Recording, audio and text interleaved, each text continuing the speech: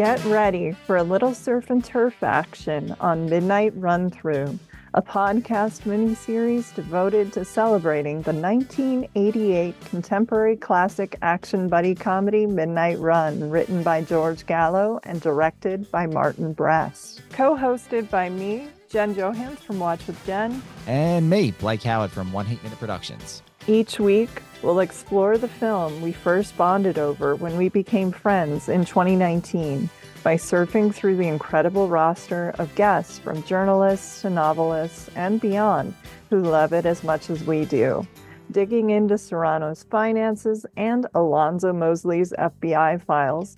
Come with us on Midnight Run Through as we crisscross the United States with the characters played by Robert De Niro, Charles Grodin, John Ashton, Yaphet Kotto, Dennis Farina, Philip Baker Hall, Joe Pantoliano, and company on screen. Today, our guests are... Hi, I'm Cory Everett, creator of Cinephile, a card game. And I, on the other hand, can say that I'm Ethan Warren, and I'm the author of the book, The Cinema of Paul Thomas Anderson, American Apocrypha, available now wherever you order your books and in some bookstores, but not that many, I don't think. But before we go any further, let's kick things off on Jack Walsh's old turf with the ultimate question. Why were you so unpopular with the Chicago Police Department? Yeah, that's a great question. I wanted to start with one thing, which is a clarification to say, I, Cory Everett, have no relationship to the movie Midnight Run. I saw it in college. I think I liked it fine. And I had not revisited it until last night, just before this conversation, where I liked it much better than fine.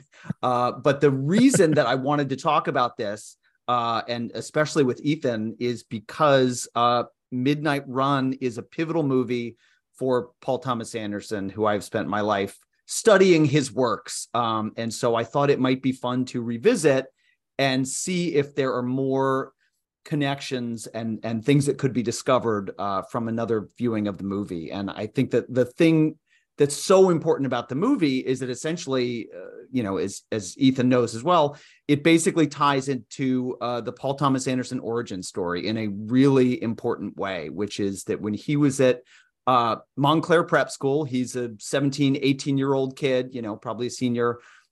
He told his teacher, he said, "Miss Stevens, I'm going to be a famous director. I'm going to win the Academy Award," right? Pretty big shot to call. Hasn't happened yet. Probably will happen at some point. He'll have to settle for best film of the century, says the New York Times, but let's assume that's on its way. All right. But then the other thing he does is he goes to see Midnight Run, 1988 summer movie, theaters, 18-year-old Paul Thomas Anderson. And he walks back into this same teacher's office and he says, he basically hands her a piece of paper. And there's one word on this piece of paper. And that word is Sydney. And he tells the teacher, he says, this is going to be my next film. And so as you guys know from hosting this podcast, Sydney is the character played by Philip Baker Hall in Midnight Run. The thing that I did not remember until watching it last night is he has about 3 minutes of screen time in the entire fucking movie. So think about this 18-year-old kid, who loves movies, who goes to see this, summer action comedy with a just incredible stacked cast of character actors and with Grodin and De Niro at the top.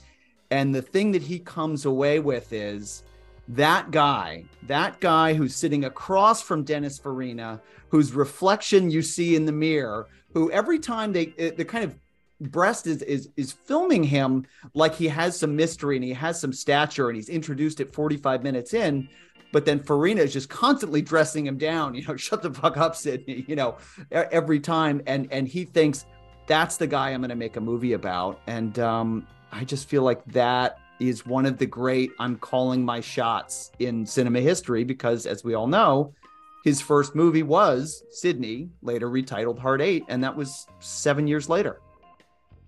That's how I make podcasts, Jen. Can you agree to that?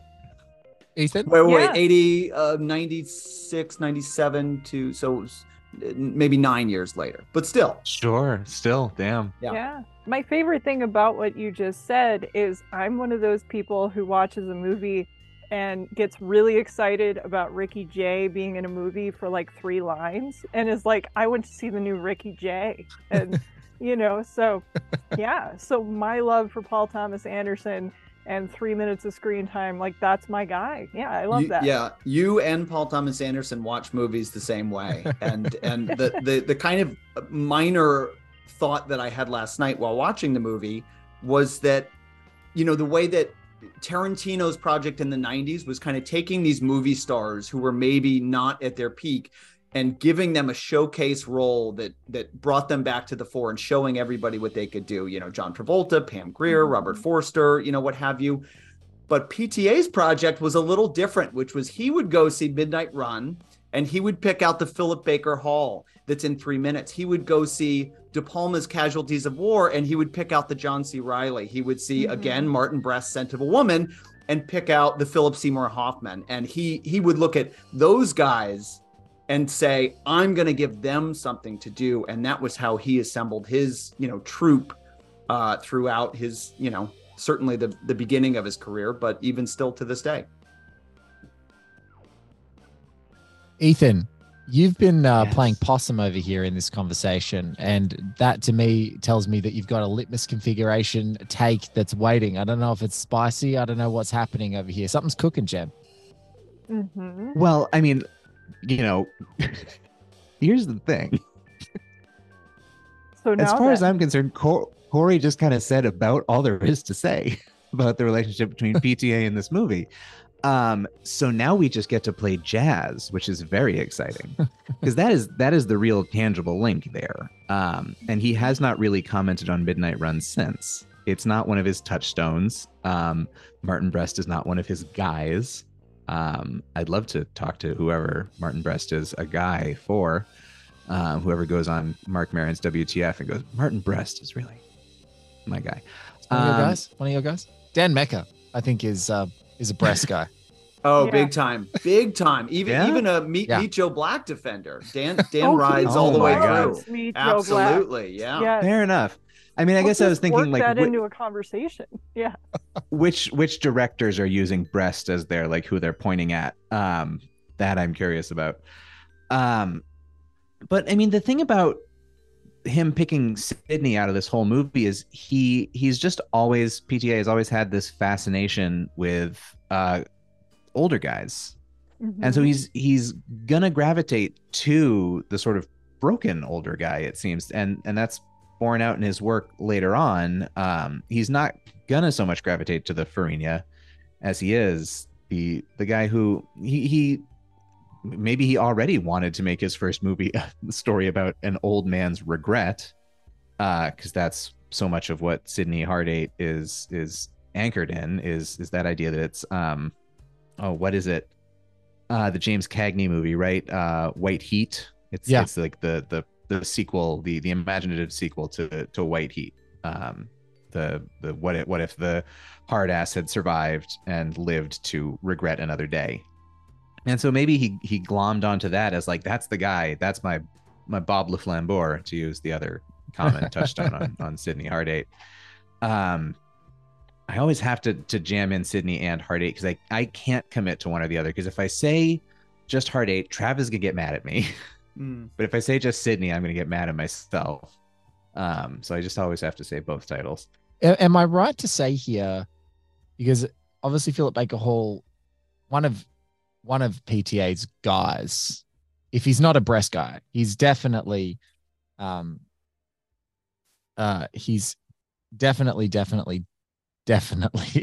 Robert Altman guy.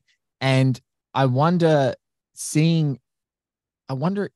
had he seen in his timeline, because that's the other thing, is that he says that Philip Baker Hall was like, he said, is like the greatest American actor, and he'd seen Secret Honor, which is directed by Altman, starring Philip Baker Hall. And so I wonder if around that time he had seen like the polls of this guy playing front and center in essentially what is like a one-man show of a movie, and then bouncing into this and playing a supporting actor and still having depth, having something to offer and being that sort of more experienced and less flashy and looking into the corners of those different characters. Like, so I wonder if there was a sequence there, because I don't know, like back in 80s, late 80s. Like that's not quite full on VHS home video era. Would Robert Altman's Secret Honor have shown on television? Like maybe would he have gone to see it at the flicks? I can't sequence that in my head. And I know, and you two are my friends, so I know quite a bit about Paul and Travis. So Paul Thomas Anderson is someone who is like his history I'm pretty familiar with.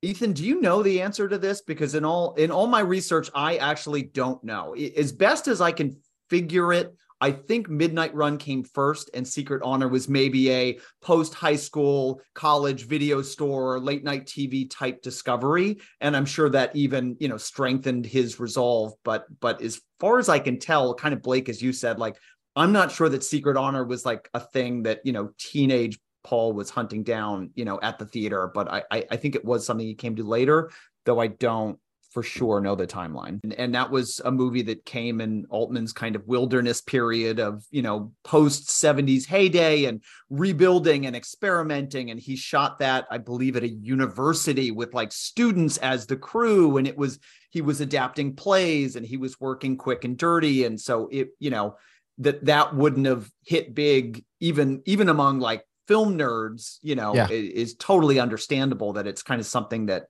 maybe was discovered later. The other thing that happened in the, 8 years between the piece of paper and the Midnight Run screening and making Sydney, Hard Eight with Philip Baker Hall as the lead is obviously him meeting Philip Baker Hall as a PA on a TV movie starring Philip Baker Hall, basically going up to him and handing him the script for Cigarettes and Coffee, his short film, which was kind of expanded into Hard Eight, and basically coming up to him, with all the moxie of, 20-year-old kid and being like, I wrote this role for you. Philip Baker Hall kind of treating him a little bit skeptically of, yeah, sure, kid. And I'm sure, all the time, every PA has a script and a dream. And then he reads it and just can't believe the quality of the writing and is basically, on board to help him make this thing. And that starts his career. He compares it to discovering Shakespeare. That's his quote. I wondered if the first person to ever read a Shakespeare play knew what they were looking at, because I sure knew what I was looking at. Whoa. God damn. That's good. You know what, Ethan, I was kind of curious because you are a Paul Thomas Anderson scholar, but more than that, just as a fan of movies, what is your relationship to Midnight Run? Were you always a fan? Was this something later? I always sort of knew of this movie without having seen it, because like I knew that it was a movie that inspired acolytes. There's that handful of movies out there that just like, that is some people's movie. This is Alan Sepinwall's movie. This is Chad Perman's movie. Bill Simmons. Sure. Yeah. I'm sure Bill Simmons has all kinds of comparisons to professional sports as to how this movie is put together. This is the Michael Jordan of movies, basically, is my perspective. That's my Bill Simmons impression as a guy who doesn't know sports. No, I watched this movie for the first time in the spring of 2020 when I was stuck in the guest room of my house all the time, because that was as far as I could go away from my children. So that was where I went to do my work, and a lot of time my work meant watching movies, and that was when I was writing about Hard Eight, Sydney, and so I figured I may as well finally watch this thing. And when you are in the depths of it, COVID wise, I didn't have COVID, but we were all in the depths of it in terms of discovering what COVID was and having a really terrible year. This movie was like just a blast of pure joy. Just immediate, like 4.5 stars. I can't quite get to 5 yet. Maybe I'll get there, but immediate 4.5 stars. Just about perfect. You're going to get to it. I know. And I know how you're going to get to it. That's what this podcast is about. Number one, you are going to get to it because you're currently in the depths of studying. The poles of your interests are like a lightning bolt for this movie, which is Paul Thomas Anderson and Jim Henson. And Charles Grodin in the middle in Midnight Run shows us that if you can seduce Miss Piggy on screen, like I have this theory that if you can act sincerely and knock a performance out of the park, like Peter Falk or like Charles Grodin in a Muppet movie, you are an all-time Hall of Fame. Like you need to be on a Cinephile game night card and probably from the Muppet movie that you're in on that card. Like that's what you deserve. Someone is Cory and his art is beautiful, like gorgeous little still of their face, because Grodin is like his timing is flawless. And I feel like that's the Venn diagram of how to get you to 5 stars on Midnight Run. Sure. I'm thinking right now of like the Mount Rushmore of Charles Grodin. If there were 4 Charles Grodin faces lined up next to each other. Yeah. It's Midnight Run, definitely. And it's the Heartbreak Kid. But what else? What are the other 2? One's the Great like Muppet Caper. You think? Okay, I'll give it to you. 100%. Jen, what's your 4th? I'm probably one of the only people, and probably Scott Weinberg is the other one, but I love the movie. Oh, Peter Avellino is up there too. Seems Like Old Times is a film I love a lot. I don't know that movie. Oh my gosh, it is delightful. It was written by Neil Simon actually for the screen. It's Goldie Hawn, Chevy Chase, and Charles Grodin. It's a love triangle. It's hilarious. It makes you want to eat a dish called chicken pepperoni because they say it like 48 times in the movie. It's like a punchline. It's hilarious. Watch that movie, Ethan, and then get back to me. Yes. The reason that I responded a little more coolly to it the first time I had seen it is Grodin to me was the guy in Clifford. He was the guy in Beethoven. Yeah. He was the kind of, older Grodin, and the grumpiness had maybe a darker edge to it. Whereas there's a lightness to it in the earlier part of his career, and kind of revisiting it last night after having rewatched The Heartbreak Kid at the American Cinematheque earlier this year, which was so fucking great. Only the second time I'd seen it. And on the big screen on 35 millimeter with a sold out crowd. And it was so good. And so I think I was bringing that Charles Grodin into Midnight Run instead of, the one that I had kind of grown up with, in the 90s. And so, yeah. And then so basically watching it and thinking, what are,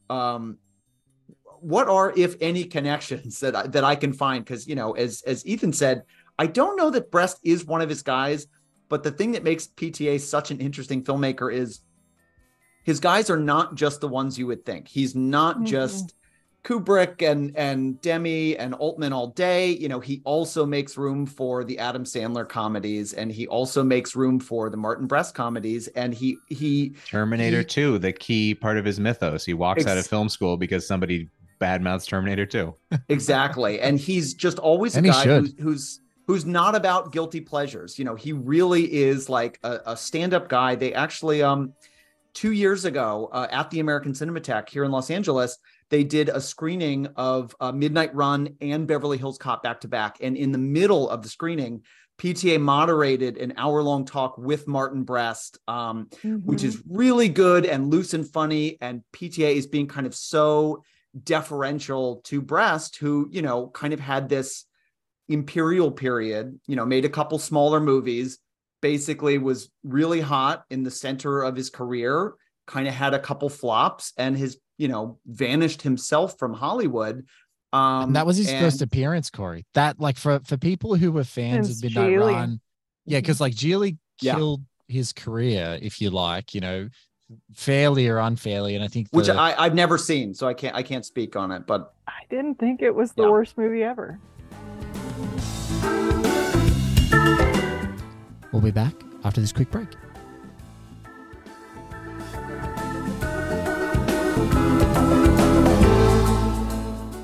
Yeah, well, PTA, I wrote down a quote from the Q&A where he says, like Stanley Kubrick, we always have to wait 7 years before the next Marty Brest movie. They take forever and ever and ever, and we wait and we wait and we wait. And I think it's his way of kind of nudging him back to like step up to the plate again. And like I said, I haven't seen Geely, so I don't know. But from the outside, it seems maybe like one of those things where it's like, it was just kind of a movie out of time. And if he was trying to recapture a Midnight Run-ish tone, and it's a couple degrees in the wrong direction. And also it's the early 2000s now, and different, types of movies are kind of becoming the mainstream. It's one of those things that people just reject because they go, we don't want this. Jordan Harper, who's a friend of ours, has a good line. He says, with every year that goes by, every movie made before the 2000s is retroactively better.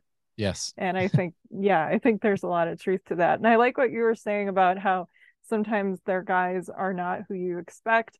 I am not a big Nolan fan. I like some of his early stuff. I'm not a huge Nolan fan. I love Dunkirk, but I got the biggest kick this week. I saw an article like citing him, saying that Talladega Nights, the legend or Ballad of Ricky Bobby, is one of the all-time great comedies, because I actually agree. And I think as far as a post-2000 comedy, like I love Anchorman. This is my Anchorman though. I think he likes MacGruber as well, which is my Anchorman. Okay, yeah. And it's like not what you would expect. And it's a film, like when I tell people, oh, I love Ricky Bobby, and they're like, what? Like, so it just sometimes when people surprise you with their taste. And so I think sometimes we'd like to think Paul Thomas Anderson, oh, he's a Scorsese guy, he's an Altman guy, he's this. He might be a breast guy. I mean, obviously he is. And I love that we keep saying breast guy through this whole conversation and nobody is snickering, which I have to until say. Now. Until now. Yes. And now I've just made everyone blush. But anyway, yes. Yeah. Well, you know what movie made Paul Thomas Anderson cry was Men in Black 3. So whoa. And he put Venom on his favorite movies list. No, he likes the weirdest movies, and Men in Black 3 is so stupid. And I watched it based on him saying that, and it didn't make me cry. The thing about all movies before, like, the late 2000s is they were all shot on 35 millimeter film. I went back and watched Big Daddy for my book because that's a key part of the Paul Thomas Anderson Adam Sandler relationship, is his affection for Big Daddy. And that movie looks like a Peter Bogdanovich movie or something at this point, just for like the lush texture of it all.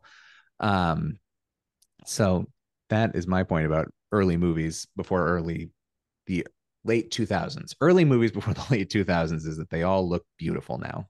Yes. We have including the next Midnight Run. Name of your book, Early Movies Before the Late 2000s. I mean, it's perfect. Yes.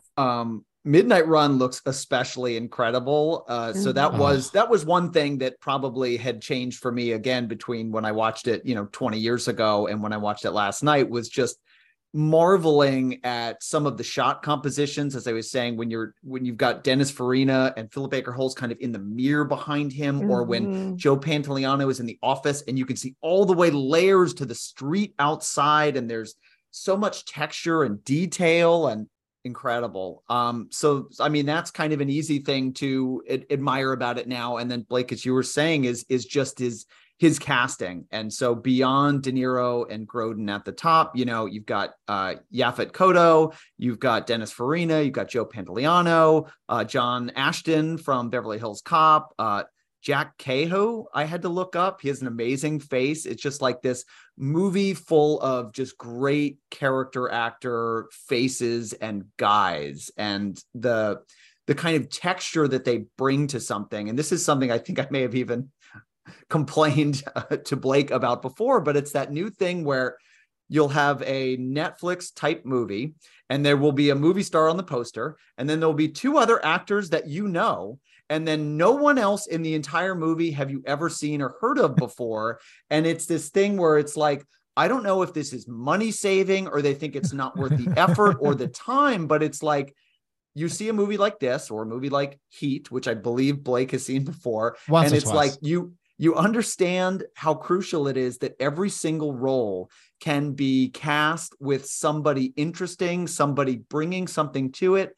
And to bring it back to PTA, another thing he said during this Q&A with Martin Brest was, he said this is the best cast from not just Grodin and De Niro, but the waitress with chorizo and eggs, every Indian in the back of the truck, just like going down the line. And that is a thing that you see in Paul Thomas Anderson's movies, even carrying through to like Harriet Sansom Harris getting this standout scene in Phantom Thread for how many minutes of screen time? Is it, 3 or 4 minutes maybe, and leaving such an impression. Similarly in Licorice Pizza, coming back, having, 8 minutes on the phone, sitting across the desk from them, and just, completely coming alive in that. And I feel like the thing that he does through his films and his casting is he shows the world what somebody can do. And then everyone else, including other filmmakers, are the beneficiaries. Everyone else casts based on the way that PTA has kind of used these people, even looking at like Gus Van Sant's Psycho in 98. It's like half the cast is like ported over from Boogie Nights, and the other half is like from like Fargo and the Coen brothers. It's like incredible time capsule. And you see these people, Catherine Waterston in Inherent Vice, kind of getting the Harry Potter franchise and the Alien franchise, and people going, I've never seen her. That was incredible what she did. I want to use her in something. And so, yeah, that is definitely something that I feel like is probably the most direct line of anything in this movie, and circles all the way back to him seeing Philip Baker Hall and going, that's my guy. A friend of ours, actually, I won't say like which streamer, but had a meeting with one of the major streamers, and they told them it's like one of the worst meetings they had ever had, that all they care about is the poster. And they said, if it's a comedy, all we need is one name, like a movie star. And if it's a drama, they need 2 stars, and that's it. They said, we don't necessarily care if people watch our movies. Like, we already have your money. It's fine. We need a poster and we need the celebrity. And that's how, like, in order to get your movie made, you need 1 for a comedy, 2 for, and then we can talk. And it's like, that's what it is. It's just about the poster. Yep. Well, in a way, it's good because it's a big no thanks from me. And if they're going to be making content that is just wholeheartedly not for me, but it's for someone, then great. And you can leave the real artists over here who care about the work and want to make good stuff. And that's where I'll be watching my stuff. I think the trouble is when you're in the in-between period and you're getting the Irishman and Marriage Story and going, well, can there be more of this? But I think what's naturally kind of selecting and sorting itself out is those are going to be in different buckets. And the way that there were Disney Channel original movies, and they were a different quality than what Disney would put in the theaters. That's fine. It's not looking down on that stuff. It's to say that that's a different thing, and that's fine over here. But please leave some space for the people who want to do this kind of work. Can I have one quick bit of trivia that I uncovered last night, which I'm not saying there's any connection here, but apparently, maybe you guys know this, there were 3 direct-to-video sequels to Midnight Run, starring Christopher McDonald from Happy Gilmore. Okay, so that's interesting. Letterboxd was like, "Oh, it's related to these movies." I was like, "What's this?" Started scanning the cast list of Midnight Run for Your Life, which is the title from 1994, which includes a young Melora Walters. So I'm not saying that PTA saw the 3rd direct-to-video sequel to Midnight Run because he was such a fan, but I'm not saying he didn't see it either, because it does predate Hard 8. So there you have it. Ooh. Extra credit from Cory. Extra credit. All credit to Letterboxd. And Ethan is so furious right now that he's going to have to go and watch Midnight Run for Your Life. I have those.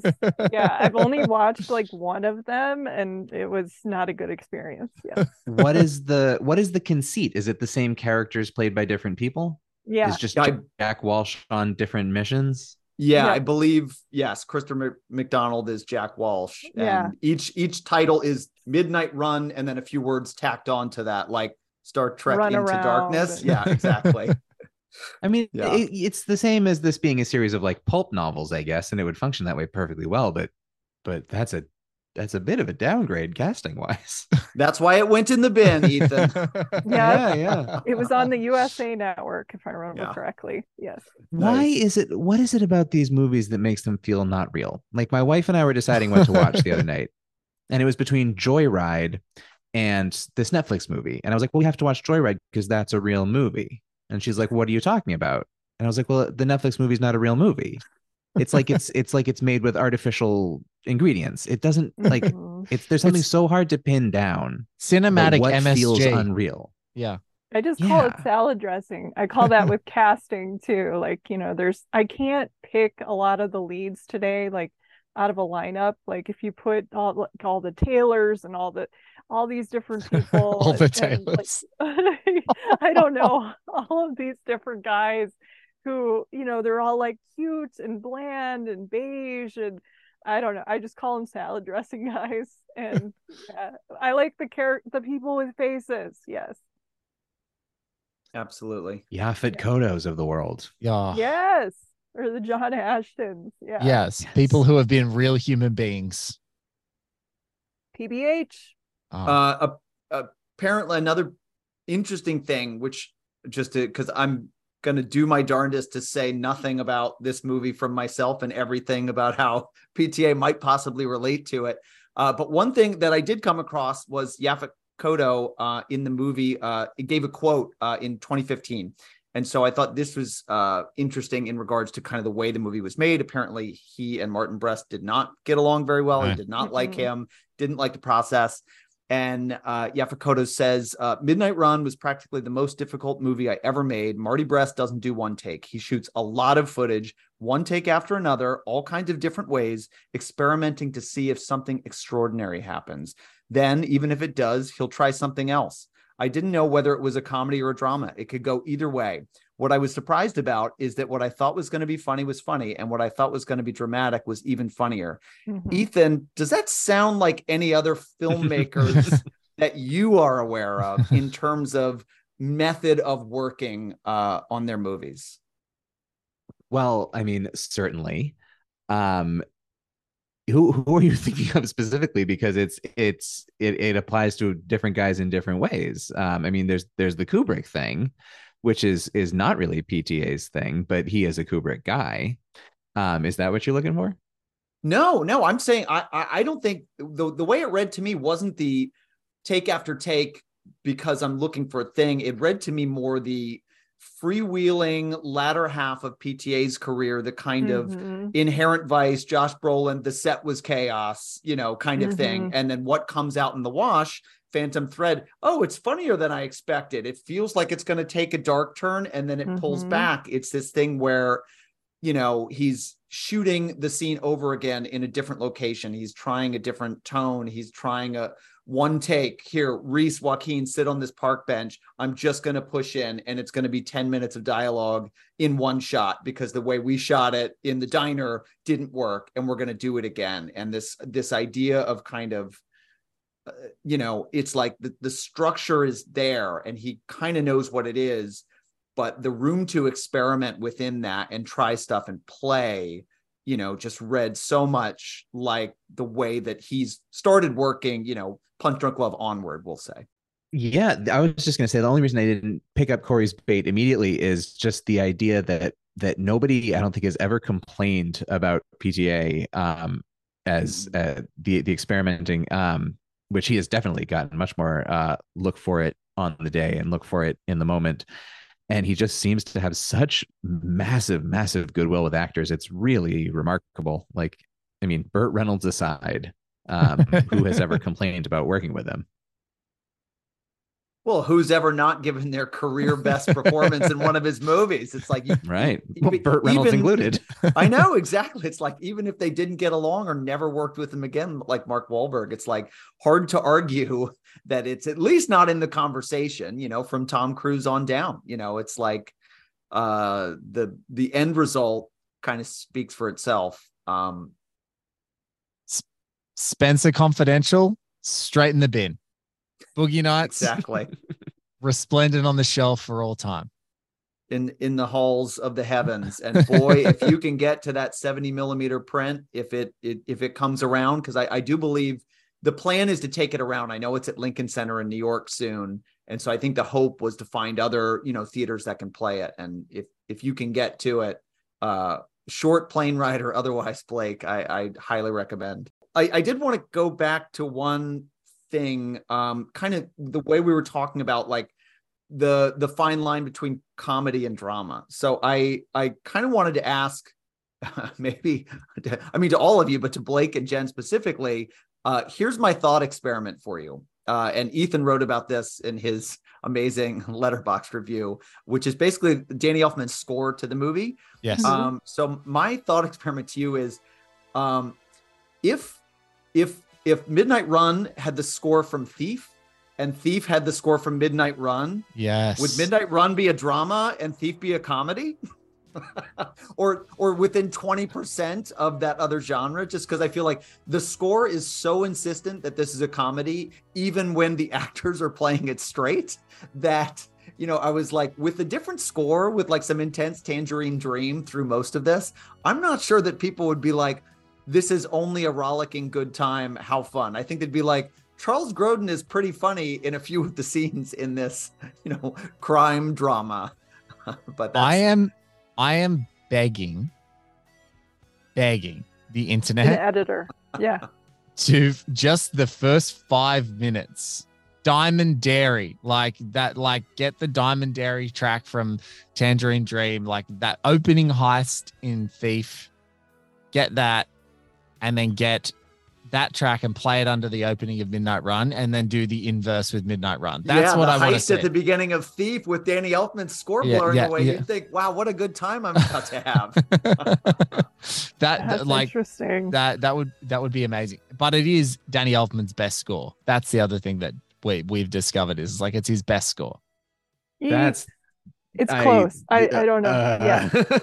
It's his best score. But I love it. Both I love it. big reactions to that claim. Well, what's your best? Like Batman, right? Well, when I close my eyes at night, the Batman theme plays, but that's just in my DNA. So. Yeah, I named I learned to play on the piano. I named my son Keaton. So. I named my son Keaton, so I get it. I get it. Yeah. But I like as a score, like the Batman score, like obviously there's more stuff that's more iconic and that has been used so much more and been leveraged into other stuff. But that that's why I love this, is because like I would never have guessed that it was Danny Elfman in a million years until we started this project. Like I hadn't even connected that. And so it's been interesting with some of our guests to talk about it, because I'm like, I've never in a million years would have thought it was Danny Elfman. If the score had an album title that wasn't the Midnight Run soundtrack, the words that kept coming to mind, and I have no idea why other than the harmonica, was Honkin' on Bobo. That was like an Aerosmith album from the 2000s. I was like, what does this score sound like? And to me, it sounds like Honkin' on Bobo. This has been Midnight Run Through with Blake Howard and Jen Johans. We'll be back next week with another episode, but until then, See you in the next life. See you in the next life.